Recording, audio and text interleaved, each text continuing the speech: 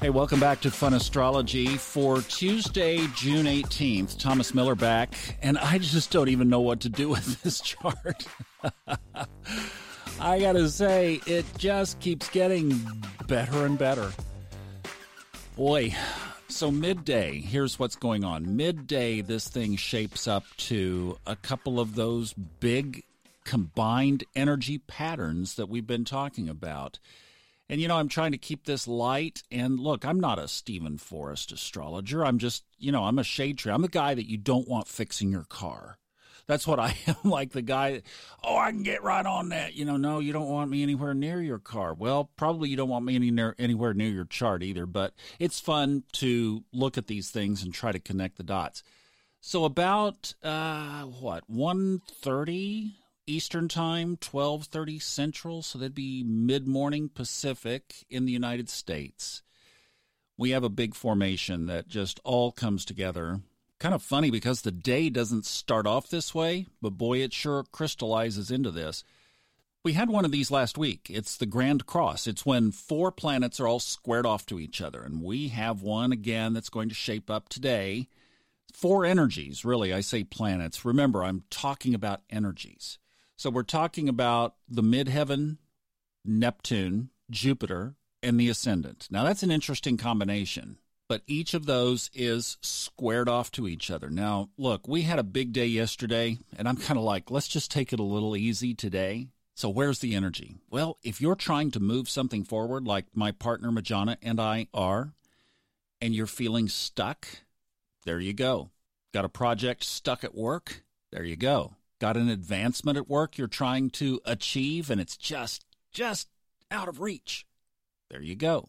Now remember, it's all moving us toward transformation. So you have to stop and ask, where's the transformation in this? Now the good side of the chart comes through Mars and Mercury are well connected to the ascendant, so you could use that energy, even though it's kind of blowing bubbles still in Cancer. But you could use the Mars-Mercury communication, kind of putting yourself out there a little bit. The ascendant being how the world sees you, how the world perceives you. And that's in a favorable aspect to the big three. Now, the other thing that's going on with the big three, and of course we've been talking about Saturn, Pluto, the South Node, and for today and tomorrow, the moon is joining that little party. And that's probably the biggest thing about the chart that we need to talk about today. So what's the upside? Well, the upside is you've got the moon moving through the big three. For the consciously awake, that could be a little turbocharge of transformation, of revelation of areas that you need to work on.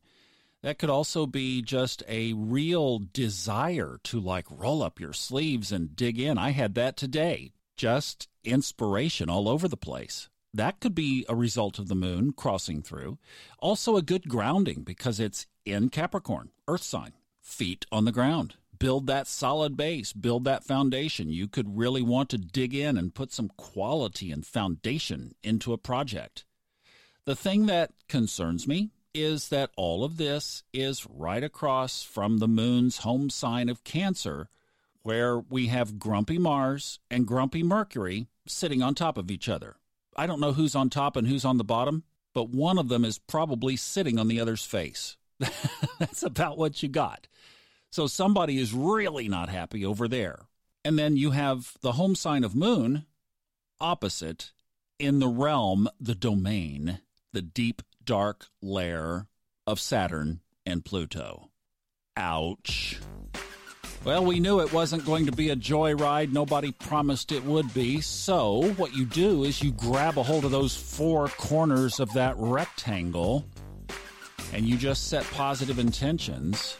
And you go, you know what? There's as much good in this chart as there is challenge. I'm locking on to the good. That's what I'm going to do, and that's how my day is going to go. There you are. Take that side of the chart with you all day long. And I'll see you tomorrow for Hump Day.